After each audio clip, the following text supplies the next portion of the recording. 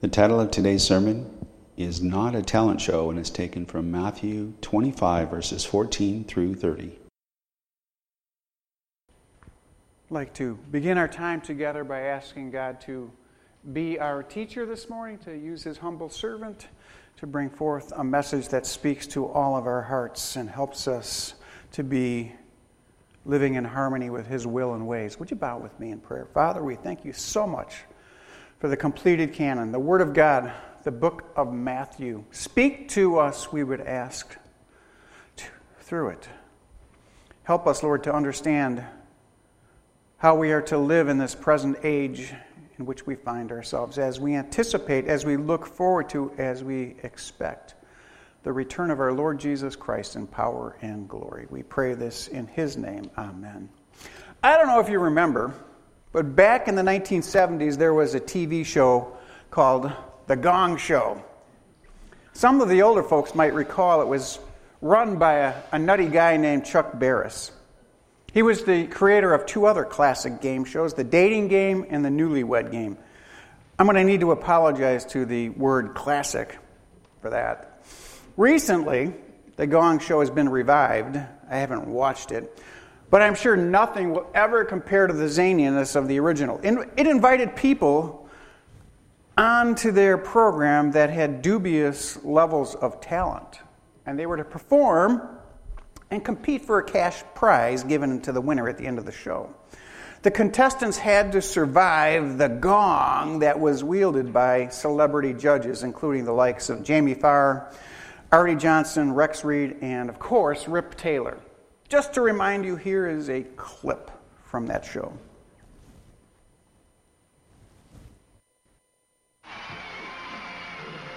Ladies and gentlemen, here comes Buddy Bucks.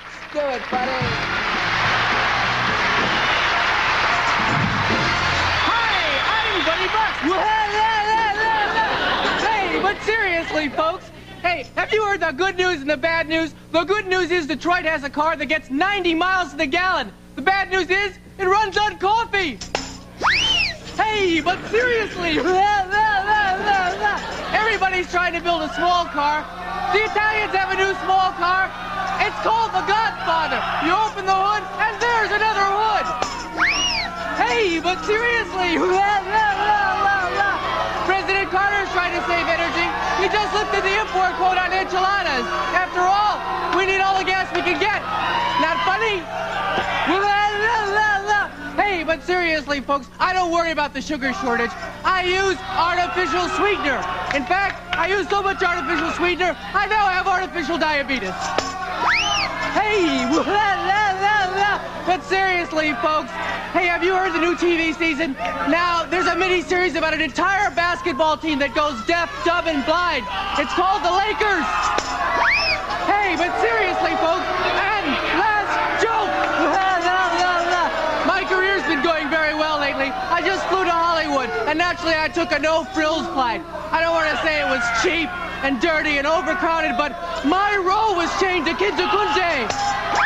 Hey, thank you.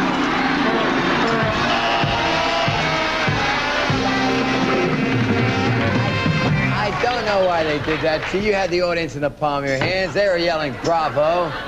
Pat, why did you do that to Buddy? Talent. Now, if you were with us last week, you didn't miss much. My wife, Sue, showed off her talent of spinning 56 teacups on the top of 10-foot poles, all at the same... No, that's not talent either. We're going to talk about talents today, but not that kind of talent. Okay? Unfortunately, we can't play the Gong Show today because we're in the midst of the study of the Olivet Discourse. This, of course, is found in Matthew chapters 24 and 25. When I've heard some men teach on this text, I've suspected they were actually auditioning for the Gong Show. Now, last week, we examined the fourth in a series of a series of 5 parables in which Jesus was teaching on the end times. You're going to go home and you're going to think about that all afternoon. You'll recall in the first 4 of the 5 parables we will be looking at, Jesus is answering a question that was posed by his disciples, 4 of them in particular. Those questions were found in Matthew chapter 20, verse 3. So there wasn't one, but actually a series of 3 questions. And they were as follows. When will all these things be? What shall be the sign of your coming? And what will be the sign of the end of the age? Now, Jesus has taken the bulk of 2 chapters to answer their questions. And we're in the midst of the 5 parables, which are part of that answer. Last week, we looked at the parables of the 10 virgins, in which Jesus stressed the need for his disciples to be prepared for his soon return. The parable we look at today is called the parable of the talents. And in this parable, Jesus stresses the need for his disciples to remain faithful in their service during the delay in his return. As you know, these 5 parables are not addressed to anyone that is alive during the church age. Rather, Jesus is speaking to a future generation of Jews that will live during the 7 years of tribulation just prior to his return. Now, the parable of the 10 virgins emphasized the need to be ready, but it did not provide any of the specifics as how to prepare to be ready. In the parable of the talents, Jesus gives his future generation of disciples specifics on how to live during the tribulation. These are very practical instructions for all believers in any age on how we should live and be ready. Let me remind you once again that Jesus shares this with 4 of his disciples who are living under the paradigm of the law. They are not part of the church. The church has not come into existence yet.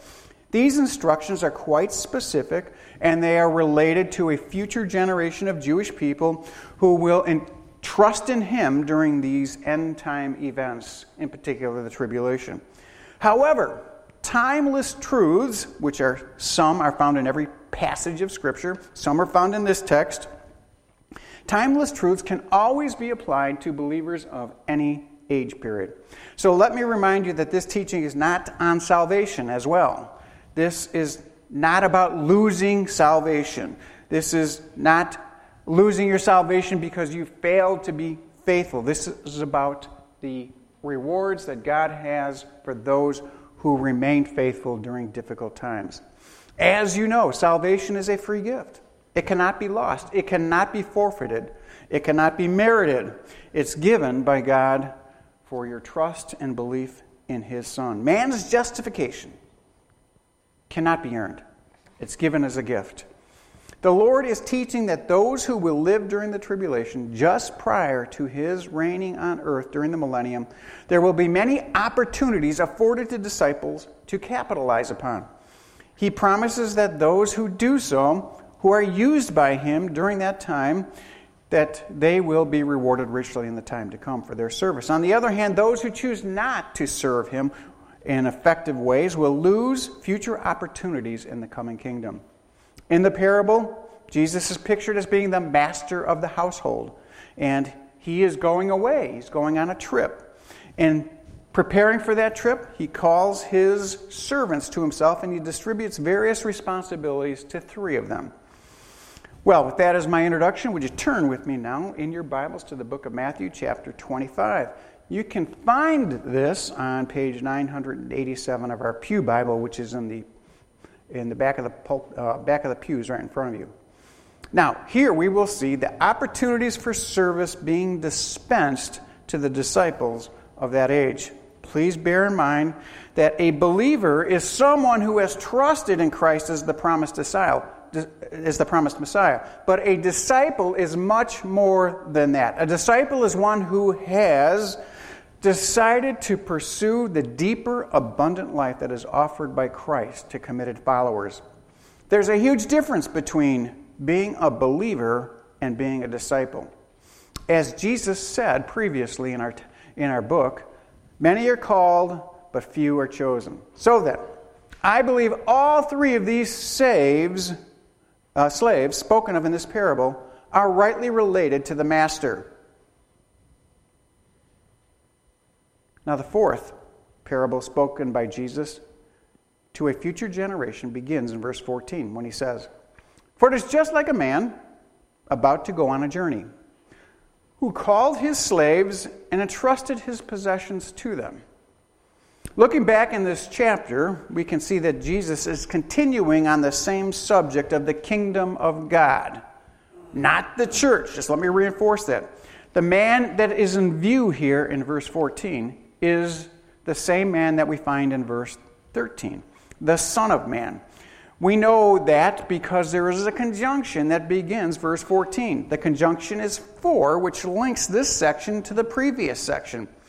The man, the master of the slaves, is going on a long journey. I believe that long journey roughly equates from the parable to real things to the time between Jesus' ascension from the Mount of Olives to his second coming again at the Mount of Olives. More specifically, this refers to, as I've said, the tribulation period. So how long will he be gone? They don't know at this time. And given the unreliability of transportation during this age, during these days, it could be a long time before the master returns. So therefore, he splits up his possessions. He divides the responsibility of his estate between 3 of his household slaves. And he gives them specific things to accomplish. The master divides his possessions to test the responsibility of his 3 slaves. We get the specifics of this divvying up of his property in verse 15. Jesus says to one he gave 5 talents, to another 2, and to another 1, each according to his own ability. And he went on his journey. Now, it's not difficult to see that Christ is the master who's going on this long journey. We've called it the postponement period, the interim, the church age. The 3 servants, however, are the Jews who are alive during the tribulation period. They are responsible to protect his interests, in his absence. The slaves will be given individualized responsibilities according to their abilities. Individualized responsibility according to their abilities. Many understand this in terms of talents. That's the word that's used here in the text.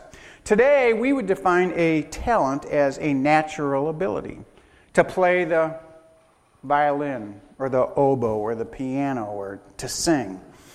I virtually have no talent at all. However, during biblical times, a talent wasn't that.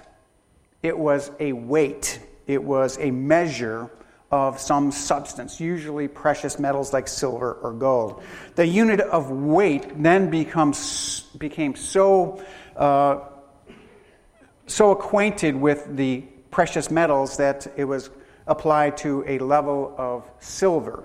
So it became a talent of silver. These talents were used to purchase land, to buy animals, or other big things like a new camper or a new car. Some have tried to figure out the value of a talent. What would the silver in a talent be worth today? Most commentators suggest that a talent would be worth about 20 years' wages for a day laborer. The first servant, then, if you follow that, is given 5 talents by the master. Since individual talent is worth 20 years of work, in America today, the average worker earns $31,000 a year. So 5 talents would be 100 years of wages, or equal to about $3,100,000. That's a lot of talent. The second servant was given by the master 2 talents, equal to 40 years of wages, which would approximately be worth about $1,240,000. Now, the third servant was given only 1 talent by the master. In today's economy, it'd be worth about $620,000. All of these slaves were given a generous amount of money. Obviously, the master would never have given them this amount of money, of his parts of his possessions, unless he thought the slaves would be faithful. He likely was willing to give them the benefit of the doubt, that they would be prudent, that they would be dependable with his possessions. Now, some commentators ask why there's a difference between the number of talents given to the 3 slaves. Why 5, 2, and 1? Let me remind you, this is a parable. It's a fictitious story used to illustrate one main point. Some define parables as a heavenly story with an earthly meaning. The master gives his slaves these differing amounts of talents. Why? The text tells us. Because it's according to their abilities.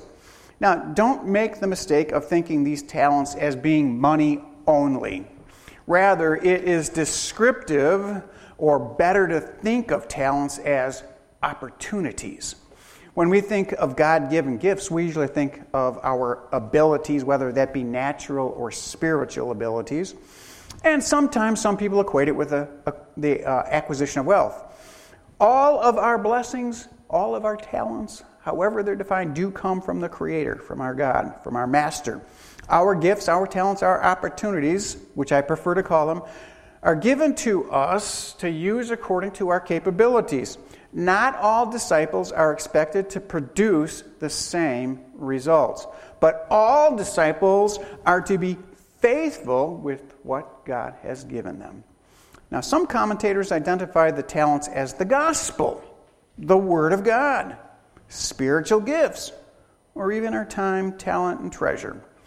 None of these ideas work very well if you plug them into the text and interpreting this parable. For example, did the first slave get 4 more gospels than the last slave? Was the second slave given 2 more spiritual gifts than the first slave? So, it is better, in my view, to understand these talents as opportunities to exercise responsibility for the Savior. We are to be faithful stewards of the opportunities given to us proportionally to one's intellect, gifting, and levels of abilities. That means a disciple should be industrious and should further the work of the Lord. After all that we have really belongs to Him. He's simply granting us the opportunity as stewards to invest in His work according to our ability. I then see these as tests of faith for the 3 servants.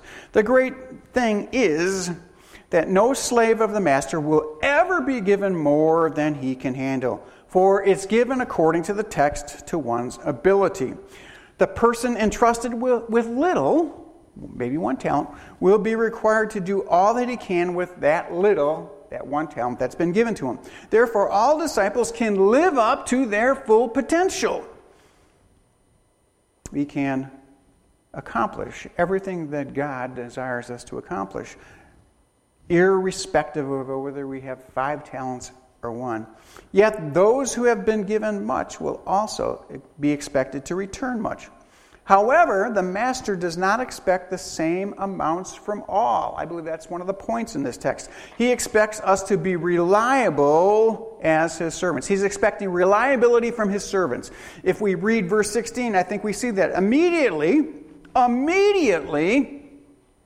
highlight, circle that, underline it. Immediately, the one who received the 5 talents went and traded with them and gained 5 more talents. The word immediately implies a swift response to the master's gifting, to the master's entrusting of talents. The servant didn't wait around and think about when he should get to work. He put his talents immediately to work. He didn't wait for the pastor to invite him to serve in some capacity. He immediately put the talents to work. And he also made a profit with that which was given to him. He got involved with the commerce of the day. Notice it says he traded with them. The slave got involved with people who were like-minded. He did the art of the deal, if you will. No doubt the art of the deal with another one that could be trusted. So the first servant doubles the talents given to him by the master. He grabbed the opportunity, he seized the day, and he wisely turned a profit which was entrusted to him. Now in verse 17, in the same manner, in the exact same way, the one who received 2 talents was given 2 more. The master continues telling us about the second servant. 2 talents, and he doubles the talents that were given to him. Both the first and the second servants double their talents, even though they were given differing amounts of talents. They were equally diligent in the task given to them, and they equally doubled the investment. What is implied here, I believe, is that the first two slaves were willing to take a certain amount of risk in investing what the Lord had granted to them. It was an obedient risk. All of Christ's disciples of every age are expected to take risks for the Savior. However, unfortunately, many believers are adverse to risk. There is great opportunity presented to us. We are gifted. We are given these talents, however we define them. We are given these opportunities. And those opportunities will disappear if we will not be a risk taker for the Lord. In the end, those who are unwilling to take risk will produce no results or little results. Disciples are called to be a risk taker. Are you not called to make disciples? Oftentimes we pour our lives into another. This is the disciple-making process. But oftentimes we will never see the end results in our own lifetimes. But the Master sees the results. Now, that's not to say that we should expend our lives foolishly with people who won't respond to the truth. I see a lot of believers who play the art of rescuing others. They pour their efforts into people who will never produce the results for the kingdom that God has called us to do. We are to invest our lives risking time, effort, our reputations at times, in the lives of others, and we need to trust God to produce those results. We might not ever see those results, but He will, and He's keeping an account of them. The Master thinks about the possibilities, both negative and positive, in our risk-taking as His slave. All of these men could have wasted the possessions that were given to them in riotous living, like the prodigal son. But the Master risks his possession by entrusting them to his servants, believing that they will produce on the investment that he is making. Now, the third servant is not willing to be a risk taker. That's really the problem here. But instead of going out and investing the money, in entering into commerce, into taking a risk, he buries his talent in the ground. Look at me at verse 18. But he who received the one talent went away and dug a hole in the ground and hid his master's money. The third servant played it safe. He avoided all risks by putting the money in the ground. He dug a hole and he put a fortune in the earth. To bury precious objects in ancient times was quite a common practice. In fact, it was the safest place for some people to put their monies to protect them. However, to bury it is also the most unprofitable place you can put it.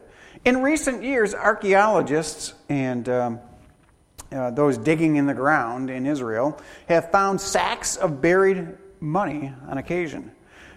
It seems that people would hide their monies in the ground and forget to return to it because of some unseen event, such as death. All three servants fall into one of two categories here. They are either faithful or they are unfaithful in their service to their master. The faithful servants took the talents that God gave them, that the master gave them, and they put them to work for their master right away. But the unfaithful servant hid his talent on the ground. Instead of taking and seizing the opportunity to impress his master, he passed. He took a pass on it. Now, the third slave is not purposely doing evil. However, to do nothing is essentially robbing the master of his increase that was expected.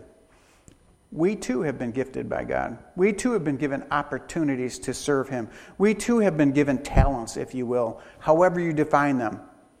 We are to invest our talent, our lives, in the opportunity that He presents to us in people and in ministry. It is a great privilege to serve the Master of the universe, but it is also our responsibility to bring home the silver. After all, He's given us the gold standard. He's given us His life as an example to follow. The problem with the third servant, and for many today in the church, is they don't know when the Lord will return. The third servant, like the servant back in chapter 24, who I'm hoping you remember, didn't expect the master to return in his lifetime. Look at verse 19. Now, after a long time, the master of the slaves came and settled accounts with them. There it is. A long time passed. He didn't expect the master to show up, but he does. He shows up during their lifetime and he calls them for an accountability. Accountability time for the slaves had come.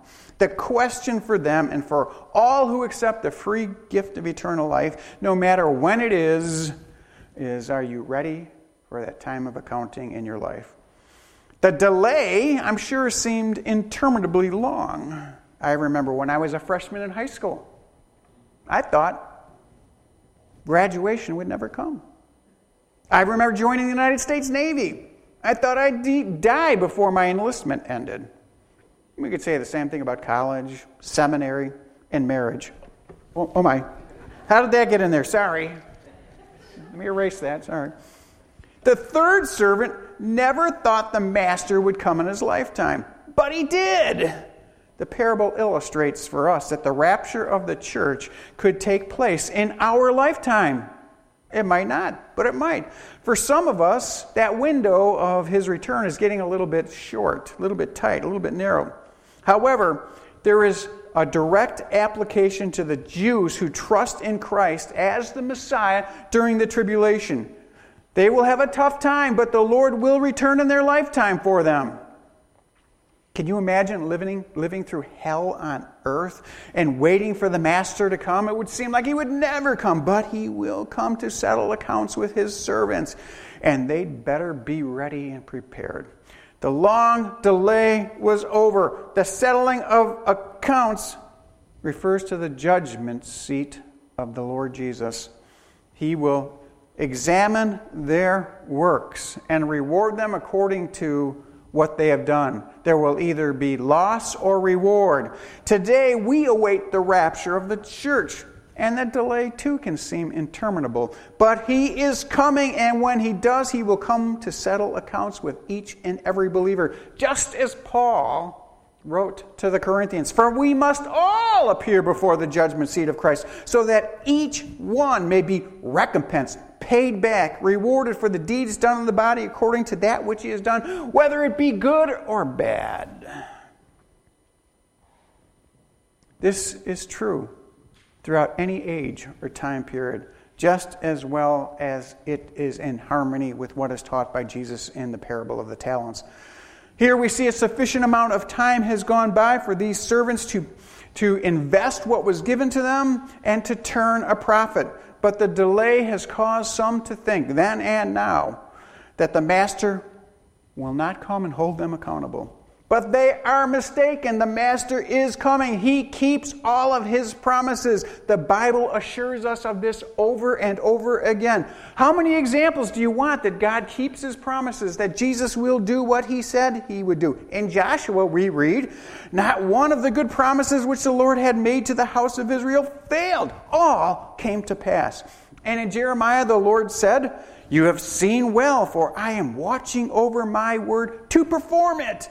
It was Paul's personal testimony to the Philippians that God keeps his word. I am confident of this very thing, that he who began a good work in you will complete it. Lastly, Paul, writing to the Galatians, reminds them, let us not lose heart in doing good, for in due time we will reap if we do not grow weary.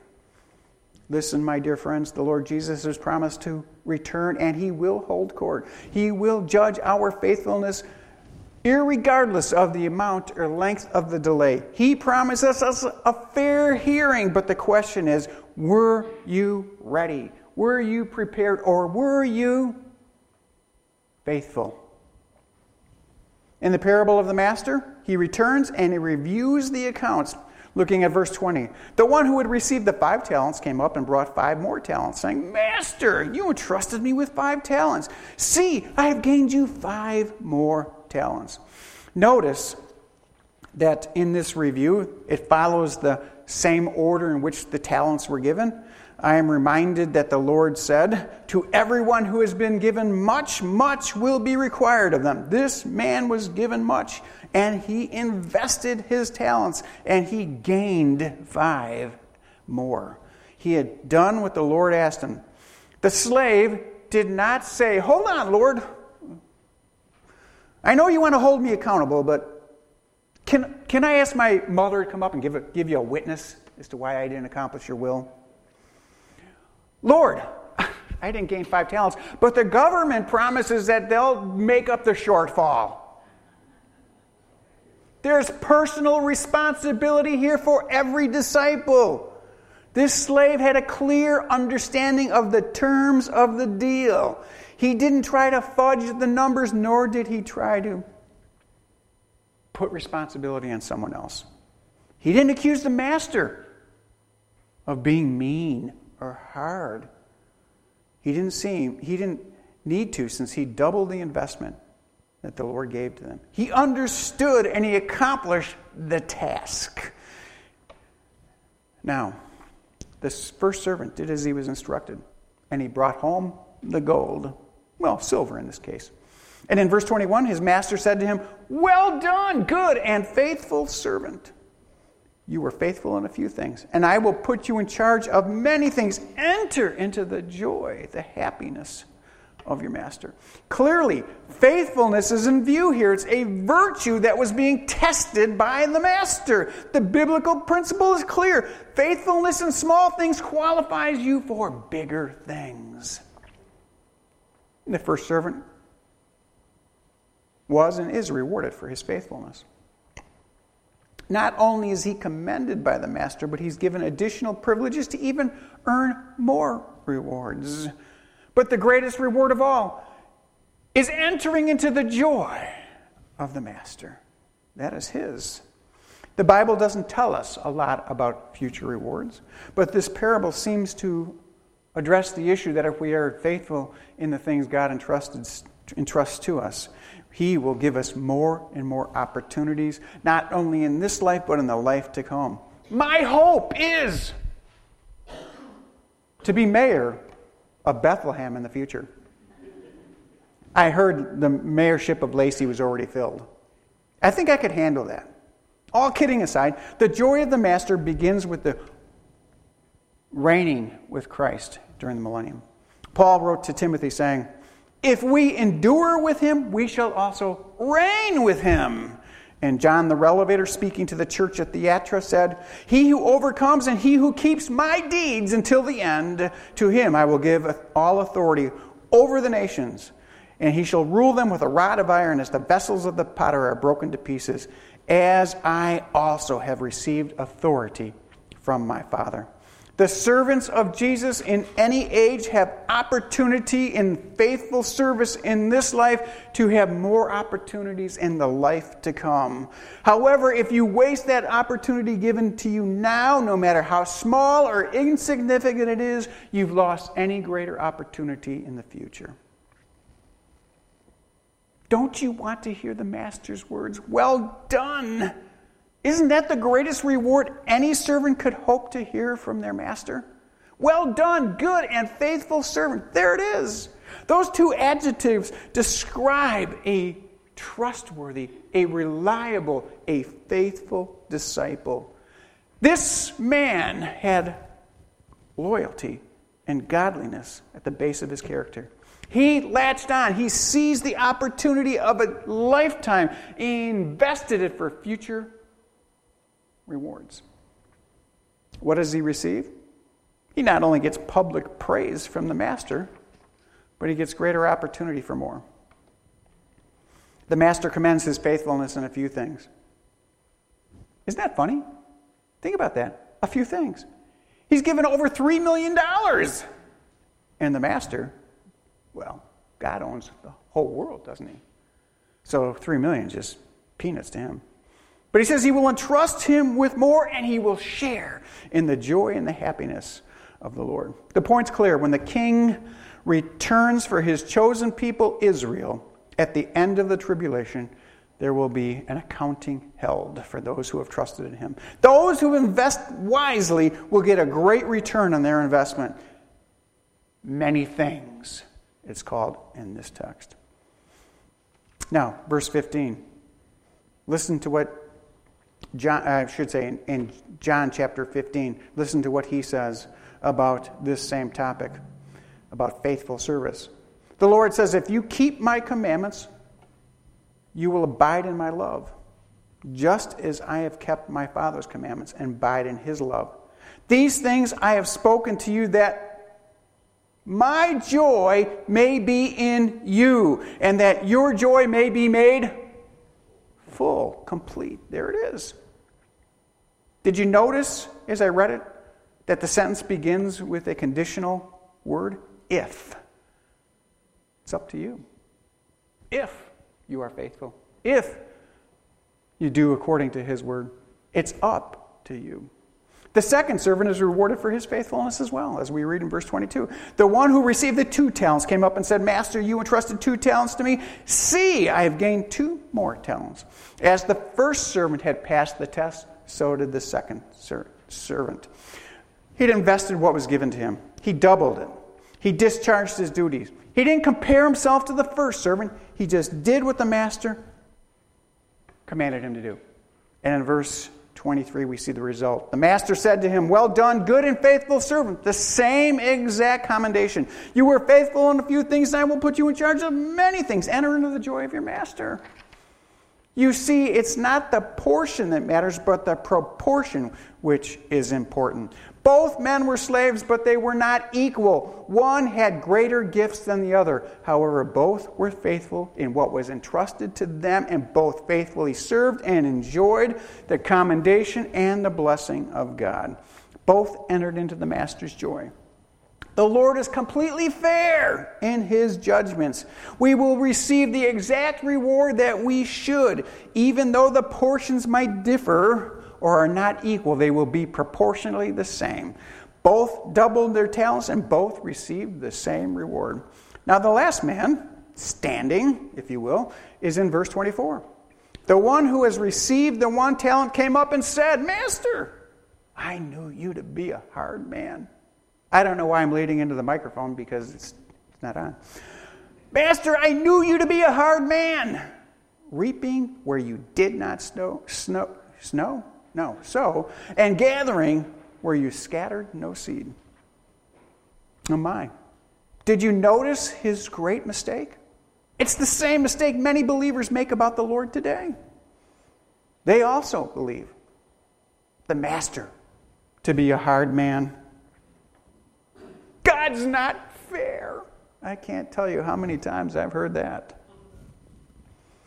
The last servant attempts to cover up his responsibility, his carelessness, his unfaithfulness by blaming the master, as many do today.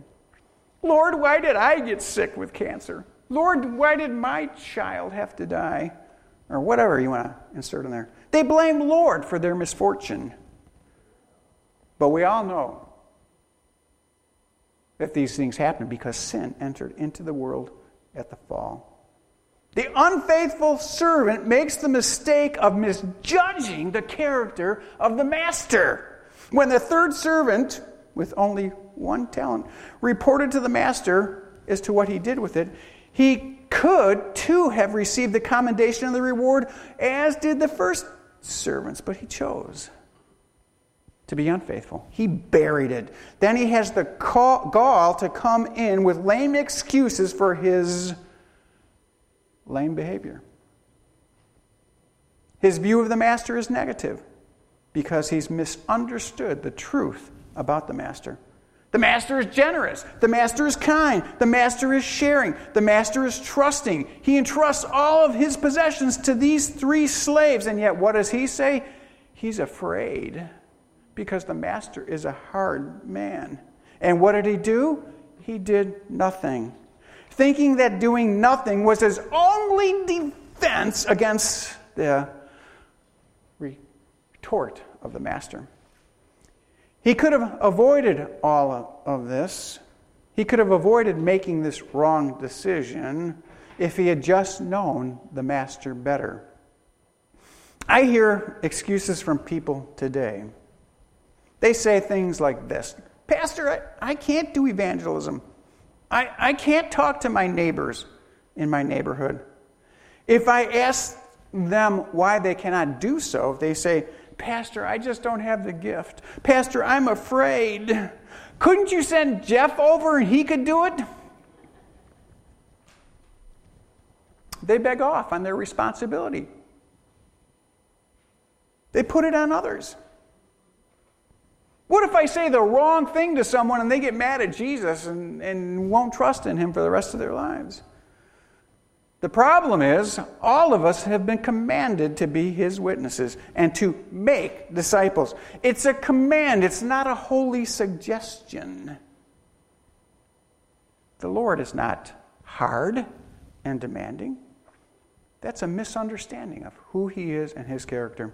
The third servant is unmasked for who he really is by his own testimony. Look with me at verse 25. He admits, I was afraid. There it is. There it is. So I went and hid your talent in the ground. See, here's back what you gave to me. He cops out to fear. How many today cop out to fear when it comes to obeying the Lord? Truthfully, he was simply risk adverse. He didn't want to put himself out there, for someone might see him. Somebody might say something negative about him. He was afraid of men rather than being afraid of God.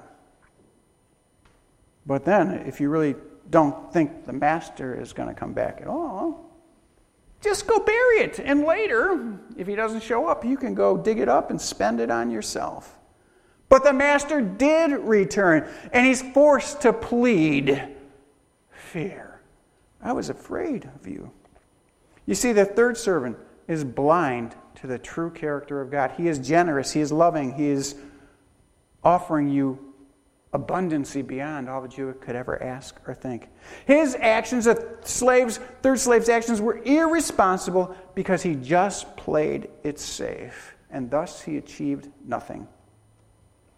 His only concern was to do no wrong. Just keep his nose clean. Wipe the slate clean rather than being proactive and responsible and faithful. Now notice how he portrays himself as being virtuous in the next verse. He says, at least I didn't lose anything. That's what he's pleading here. Let me give you back all that is yours. He plays the victim card here. He comes up with excuses that will not cut it on the day of accounting. When we stand before the Lord at the bema seat, and if you want to hear that, well done, my good and faithful servant, then you need to take responsibility for your life, which he was refusing to do. Notice in verse 26, his master said to him in judgment, you wicked, lazy slave, you knew that I reap where I did not sow and gather where I scattered no seed. There's a but that begins this sentence, a big but. And it shows a strong contrast with the previous two servants. They were called good and faithful. He's called lazy and wicked. Lazy means he shirked his responsibilities for no good reason. He said the master was a hard man, showing that he didn't know the master's real character. The master rebukes him for being wicked. That's not speaking of his character necessarily, but of his works. He acted wickedly and slothfully by not investing the talent that was given to him by the master. The unfaithful servant was evil in his motives and in his actions. So this statement is in direct contrast with the previous two servants who were good and faithful. He's wicked and lazy. Not because he didn't have the ability to accomplish what God had given him to do, but because of a lack of a conscious effort to make it so. He was risk averse. He played it safe, all because of his lack of knowledge of his master. In the end, it's a bit of a smokescreen to cover his self-serving and disobedient heart. In reality, he refused to take any risk, to do any work, to expend himself in the interest of the master because he was totally concerned about himself. And so the master adjudged him according to his works. Look at me at verse 27 where the master says, "Then you ought to have put my money in the bank, and on my arrival I would have received my money back with interest." The minimum he could have done was gone to the bank and put it on deposit. But he reasoned to himself, I believe, it's not stated within the text, but I think it's probably reasonable to think so, that if the master did not return, which he probably thought he wouldn't, that if he put the money in the bank, then it would be recorded underneath the master's name because the slave couldn't come up with $620,000, and then he wouldn't get the cash back for himself. But if he deposited the talent in the ground, he could always get it for himself and move on somewhere else where they didn't know him. No one would have believed that a slave could have that kind of money, so he couldn't take it to the bank. It's silly and foolish to speculate on some questions like this. It's a little bit foolish to ask questions that are not really the point of the parable because they can mislead and distract us from Jesus' teaching. So what we're trying to focus in here on in this text is the main point that Jesus is making. Parables point to one specific thing.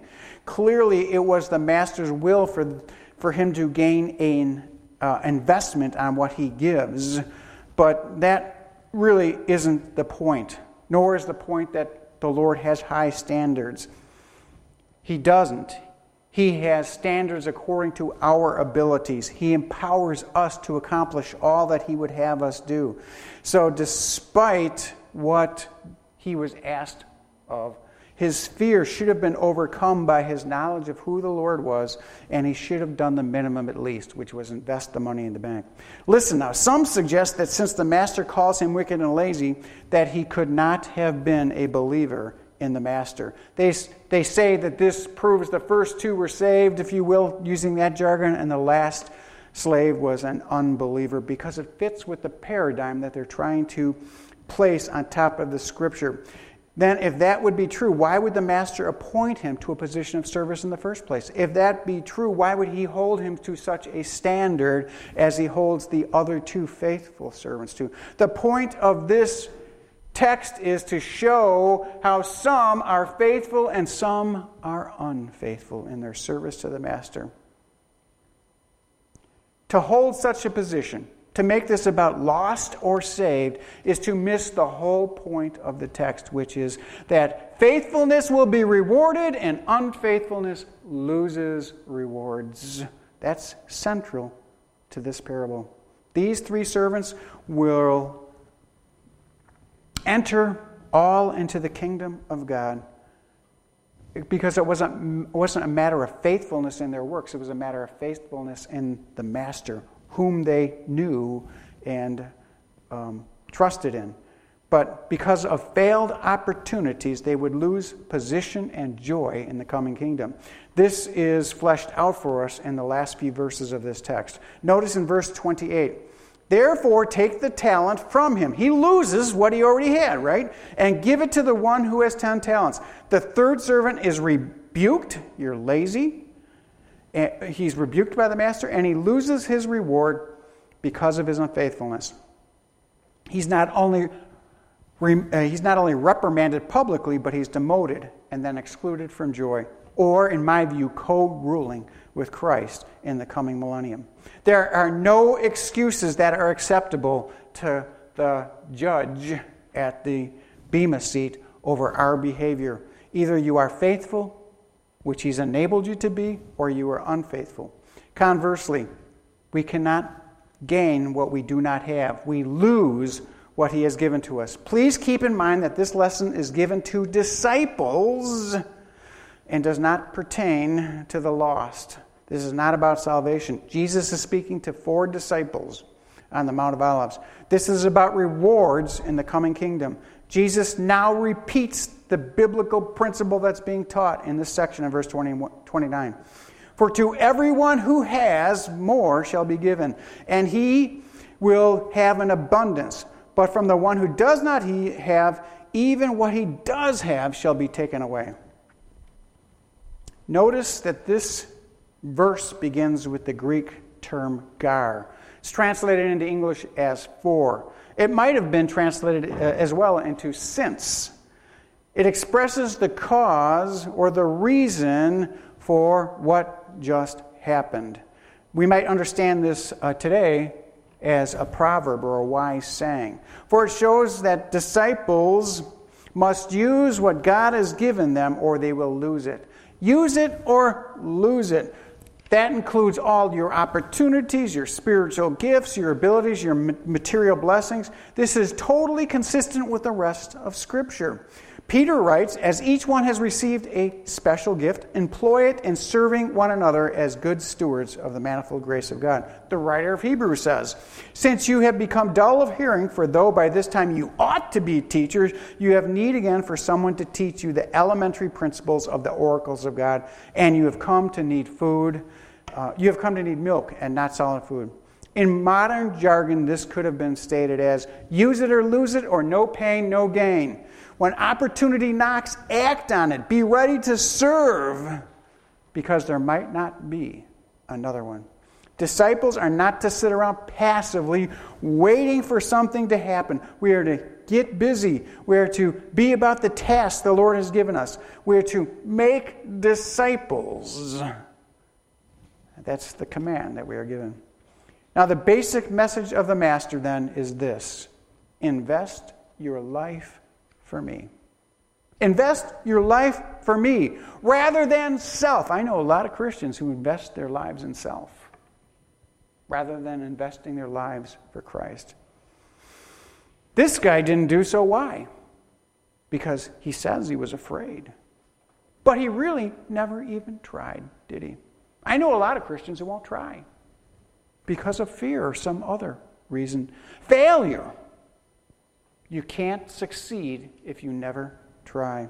All he had to do was go to the bank and put it in the bank, and he would have at least done the minimum for the Master. Where the parables of the 10 the parable of the 10 virgins emphasized personal preparation for the coming of the Lord, the parable of the talents stresses the importance of faithful service during his delay. That begs the question, what does it look like to be ready? What does it look like to be prepared? Not passively waiting, but proactively serving, producing lasting results that will be seen by our Lord at the judgment seat. The postponement or interim in which we live was never intended to be a meaningless and empty time. You're not waiting between flights at the airport. This is a wonderful time of opportunity for you to put your talents, your opportunities to work for the King. Notice the fate of those who do not seize the day, as the Master commands in verse 30. He orders his other servants to grab this unfaithful servant by the robe and throw out the worthless slave into the outer darkness. Into that place there will be weeping and gnashing of teeth. Now, if you were a Reformed Calvinist, you would see this as being tossed into hell, into eternal damnation, for you were a false professor. That doesn't mean someone who works at a university. A weed amongst the wheat are not part of the elect. What silliness. Clearly, all three of these men were servants, slaves of their master. They were members of the group. They were all part of the master's household, and they were all given tasks to accomplish. But for the reason of the wording, most Western readers are uncomfortable with Eastern overstatements and metaphorical language. This is hyperbole. It's intended to heighten the idea of the loss of reward, or the loss of fellowship with the Master. Again, Jesus is referring back to that which he has just spoken about, the wedding feast. The wedding feast, as you recall, was at night. If you missed the procession and you did not arrive on time to the doors where the wedding feast was held, they were locked, and you couldn't get in. You could see the bright lights of the wedding feast on the inside, the gaiety of all the events taking place, but you were stuck in what was called the outer darkness. The unfaithful servant was taken by the scruff of the collar and tossed out of the wedding feast into the outer darkness. That doesn't mean he lost his salvation. He lost his proximity, his closeness to the master. He was not punished. He was taken away. It was taken away what could have been his. So then, many understand this mysterious concept or term, outer darkness, in ways that are not biblical. You cannot lose your salvation. It refers to exclusion from opportunity for rulership and privilege in the coming kingdom. As I said, the darkness outside was an exclusion from a well-lit banquet hall where others were enjoying what they had been given by Christ for their faithfulness. To be excluded from the joys of ruling in the kingdom definitely will cause weeping and gnashing of teeth.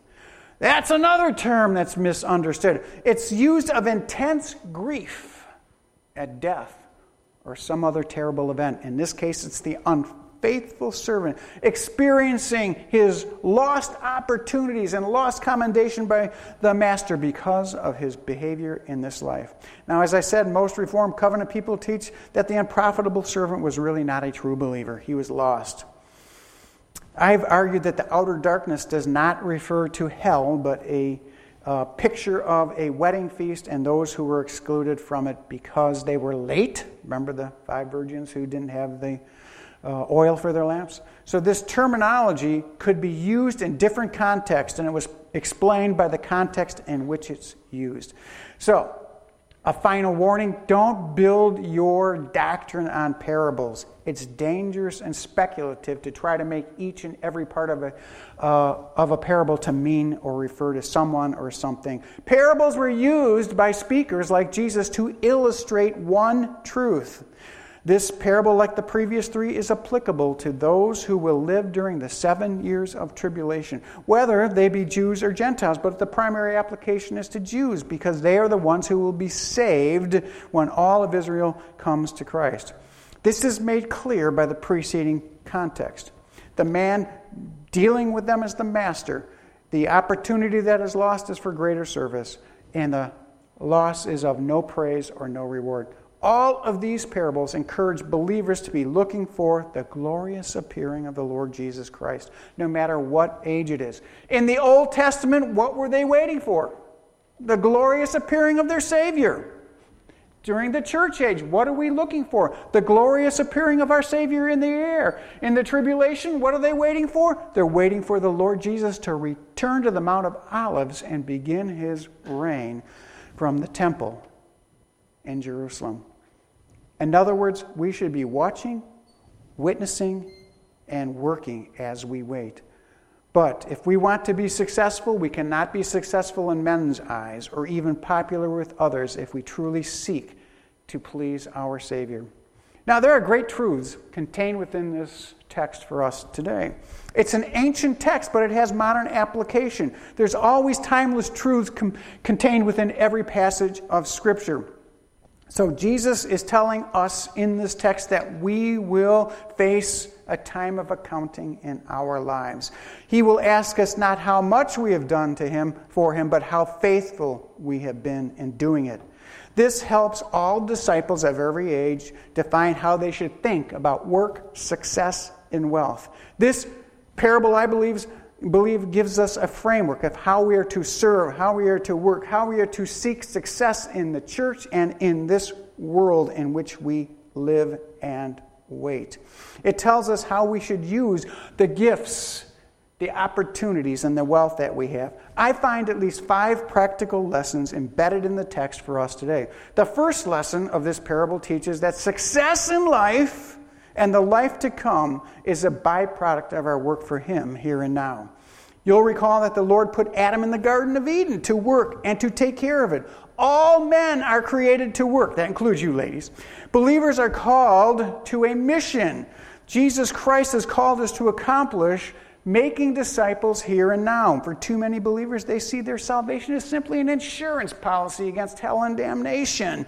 Conversely, they see it as a Greyhound bus station where they're waiting for the bus to show up. They believe it doesn't matter what you do here and now as they await the arrival.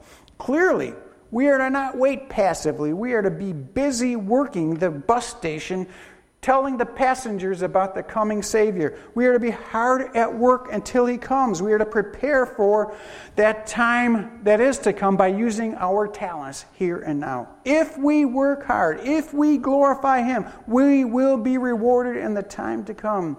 The idea of godly success is working diligently in the opportunities that are afforded us. He expects us to, and He will undergird us in that process. The second application of this parable to our lives today is that the Lord gives us everything we need to do in what He has called us to do. Many are tempted to feel sorry for this servant who had only 1 talent, rather than 2 or 5. In reality, he received a fortune, just like the other 2 slaves, but he chose to bury it. The Lord gave him more than enough to meet the expectations that He had for His servant. The Lord Jesus expects us to generate a profit, a return on the gifts that He has given us. He will enable us to do it. Paul wrote, "For we are God's handiwork, created in Christ Jesus to do good works, which God has prepared us in advance to do." We should associate this truth with our work for the Lord here and now. The third application of this parable teaches that all believers are not created equal. I don't care what the Declaration of Independence says, even though that's true. The Lord gave us according to our abilities, and not everyone has the same abilities. The master understood that the 1 talent servant was not capable of producing as much as the 5 talent servant.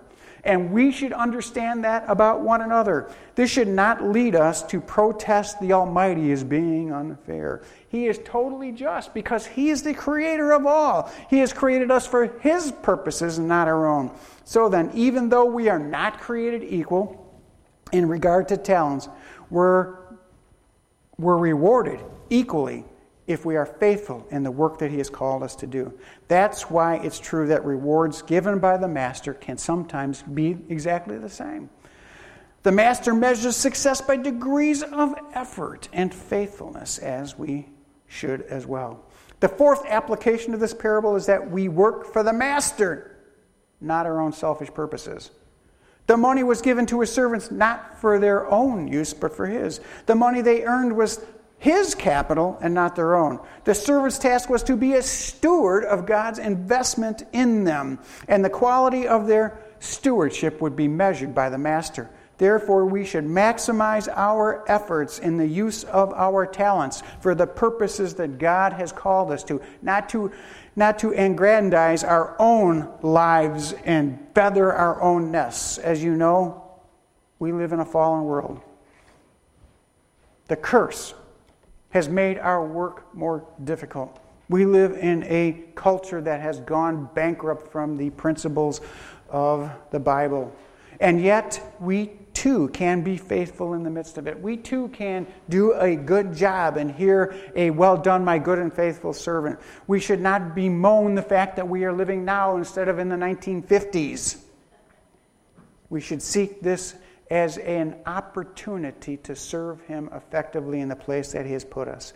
The last application of this parable to life today shows that we will be held accountable. This is not about how to attain salvation. This is not about works righteousness. Rather, it speaks of the believer and how they are to live successfully and fulfill God's calling as we eagerly await His return. The unfaithful steward didn't use the master's gifting to him. He wasted his opportunity. As a result, the master will judge him as being wicked and lazy. Our responsibility is to do what He's called us to do, and do it with integrity, reliability, and faithfulness. And then, when He returns, we will have commendation and rewards given to us. Would you pray with me? Lord, I said a lot today. Lord, you have said much more in your word. Help us to comprehend your will and desire for us as believers in Jesus Christ. Help us to accomplish your purposes. Help us to live the life you've called us to. Help us, Lord, to do it here and now, so then and there